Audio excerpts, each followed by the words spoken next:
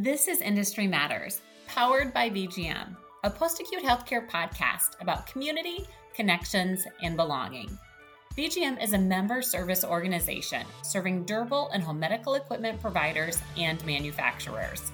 VGM also has communities for respiratory, complex rehab, women's health mastectomy, home accessibility, therapy, and orthotics and prosthetics profession. With VGM, you're part of something bigger.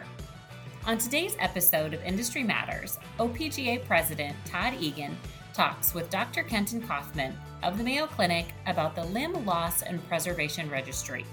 They discuss the importance of the outcomes programs in providing evidence-based care in the O&P profession.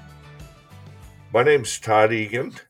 I am joined today by Dr. Kenton Kaufman, and we're going to spend some time talking about the Limb Loss and Preservation Registry. Ken, first of all, thank you for joining us today. Can you please tell our audience a little bit about yourself and your background? Todd, it's a privilege to be with you today. I'm excited to share some information about the Limb Loss and Preservation Registry with your audience.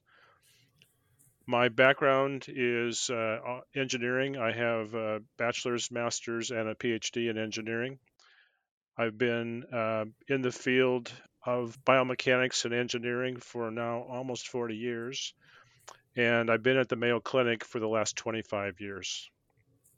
Excellent. So the O&P community, Dr. Kaufman, has heard about the Limb Loss and Preservation Registry for 2 or 3 years now. I know it's been a ongoing project and passion of yours. Can you tell us what exactly the registry is? Yes, the Limb Loss and Preservation Registry is an organized system which is designed to collect critical data and make that available to hospitals, to clinics, to providers, to patients, to scientists, to manufacturers, payers, and other policymakers. The objective is to bring together a data set to standardize, measure, and report patient outcome data that will provide evidence-based decision-making for improving the care of individuals with limb loss and limb preservation. Excellent. So what was the impetus or why was this project created? How did it incubate? How did it get up and running? And more importantly, why is it necessary for the O&P profession? First of all, there is no source of national data that provides information on limb loss in the United States. There are some figures that are frequently quoted. For example, there are 2.2 million Americans living with limb loss, and there's about 500 people each day losing a limb. That data is based on some projections of data that was gathered in the 1990s. So there is no accurate data that we currently have. And this lack of data for this specific population of individuals with physical disability hampers the treatment and rehabilitation efforts for these individuals. The Limb Loss and Preservation Registry is designed to gather this data and make it available so that we can do, the community, the profession can do a better job of providing care for individuals with limb loss and limb difference. This is important for your audience because clinicians are expected to support their decisions using evidence-based data. But much of the evidence that's used is either anecdotal, opinion, or undocumented. And so this lack of objective scientific evidence to support clinical decision-making doesn't necessarily allow us to get the best outcomes for the patients that we want to serve. Let's get into the weeds a little bit here, if you don't mind. Can you explain exactly how the registry actually works and how can or will the data be utilized? Yes, so the goal of the registry is to bring together 3 sources of data. Data from hospitals regarding the amputations data from the providers regarding the care that the individual receives, and then the outcome of the patients that are receiving that care. It's important to bring these sources of data together because the evidence that we have shows that only about 25 to 30% of an individual with a lower limb amputation actually receives a prosthesis. This is based on the work that we did. It's based on work that the Veterans Administration has done. And there's another study out of Scotland that basically come to the same conclusion. Just getting data on patients that are being seen by prosthetists just gives us a part of the information, but we need to know who's had an amputation and if they've received prosthetic care, and then we needed to know their outcomes. So we're trying to bring in data from 3 different sources. In order to do that, we have created the Limb Loss and Preservation Registry to integrate data from those 3 sources and then be able to look at the outcomes, whether the individual received a prosthesis or not, and whether they received care from a prosthetic office or whether they're printing a prosthesis in their garage. And so it's very important that we get all this data so that we can start to look at the outcomes from these different possibilities of care and look at data both nationally and regionally. That definitely makes sense. So anytime we talk about data these days, we have to talk about security. Can you please address the security of a participant's data and within the system? At this point in time, we have a contract from the federal government, so we're expected to, or we're required to achieve very high security standards. As I said, we're going to bring in data from different sources, and we need to be able to link that data together. So we need some identifiers so that we can make sure that Jane Doe from the hospital is the same Jane Doe that was seen in the prosthetist office, and it's the same Jane Doe that is providing us their outcome data. Once we link that information together, the data is de-identified, and we only share de-identified data to anybody. If a prosthetist group wants to join, and we sincerely hope that they do, they'll be able to see their data as identified data because it's their patients. But they can only compare their data to other unidentified data, so we protect the security and the privacy of everybody that's participating. So with the requirements from the federal government, my guess is, or my assumption is, it's at the highest level of security. The process is at the highest level of security possible. Is that correct?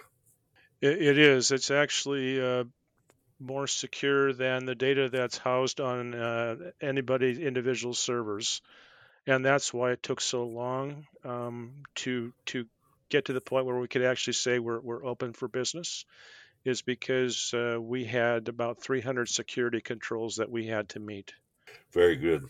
Thank you. Most clinicians, for the most part, already feel compressed with their daily schedules, with patients and dictation and other things. They feel that there's not enough time in their day. How much time is it anticipated that this will add to a practitioner's daily schedule? That's a really important question, and we get asked this question a lot. It will take no more time to participate in the registry than you currently use to provide patient care. We are working with the O&P EHR providers, vendors, to bring in the data that that the prosthetist already is collecting to get paid.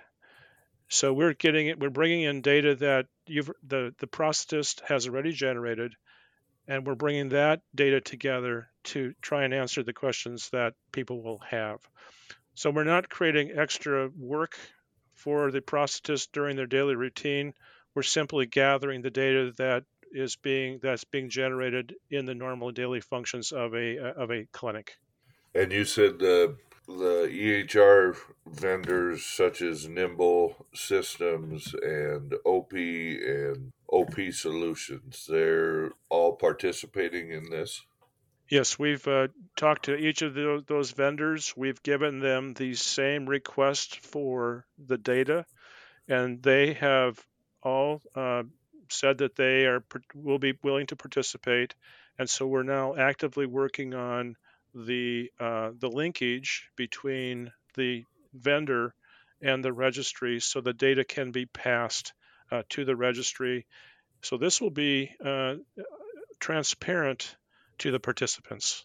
But we do need to have a participation agreement signed.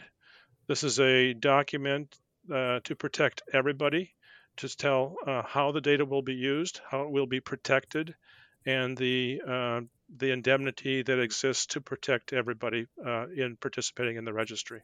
Very good. Is there a cost to a individual clinician or an individual O&P practice to participate? Right now, there is no cost. The costs are borne by the federal contract that we have. In the future, there will be a subscription cost to cover the costs of running the operation.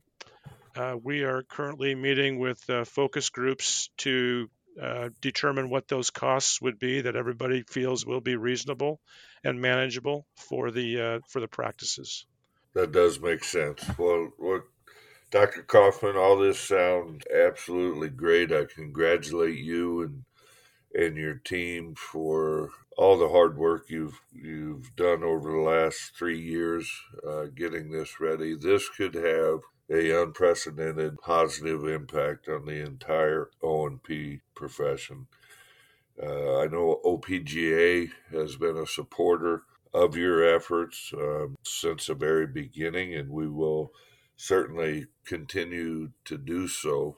And I encourage all OPGA members to participate, and I'm sure that there will be a bunch of them that are ready to go right now. So how do I join up and start submitting data?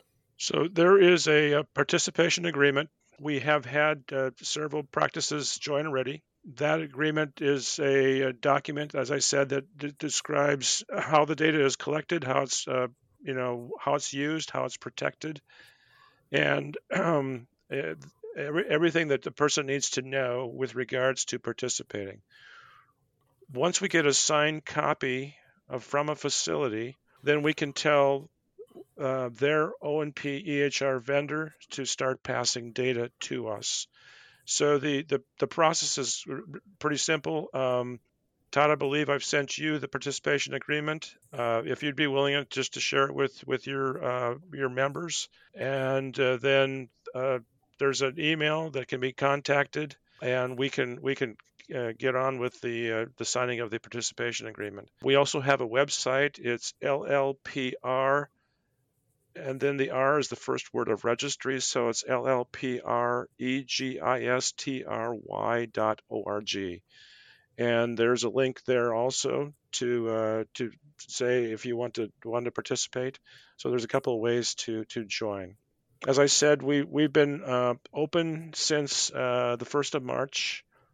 I'm happy to report that we have at this point 35,000 patients ready in the registry. And we have about 7 million episodes of care. So this kind of data is going to be extremely powerful, and I hope that all of your participants or all your members will join. 35,000 patient records are already. That's very impressive. Very impressive. But well, Ken, thank you so much. And I will add this to the audience. There is information on the Limb Loss and Preservation Registry on the OPGA website, which is www.opga.com. And within that information on the site, there is a quick form that people can fill out, and OPGA will connect you with someone from Dr. Kaufman's team to fill out the participation agreement and get things up and running for that practice. So, Ken, any last comments?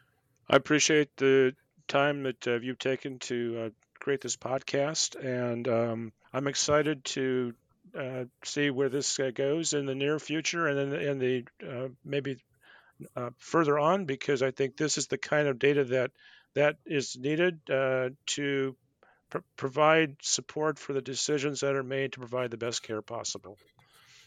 Excellent. Well, again, Dr. Kaufman, thank you and your team for your work and for bringing this tool to the O&P community. Like I mentioned earlier, I know there's a lot of interest, and people are aware of the incredibly positive impact this could have in many areas, but most importantly in treatment decisions and striving for the best possible outcome for the patients that the community serves. So thank you again, Ken. Go get signed up, practitioners. Have a great day. Thank you for listening to Industry Matters. Make sure you never miss an episode by visiting bgm.com/Industry Matters podcast or following Industry Matters on Spotify, Apple Podcast, Google Podcast, or Stitcher.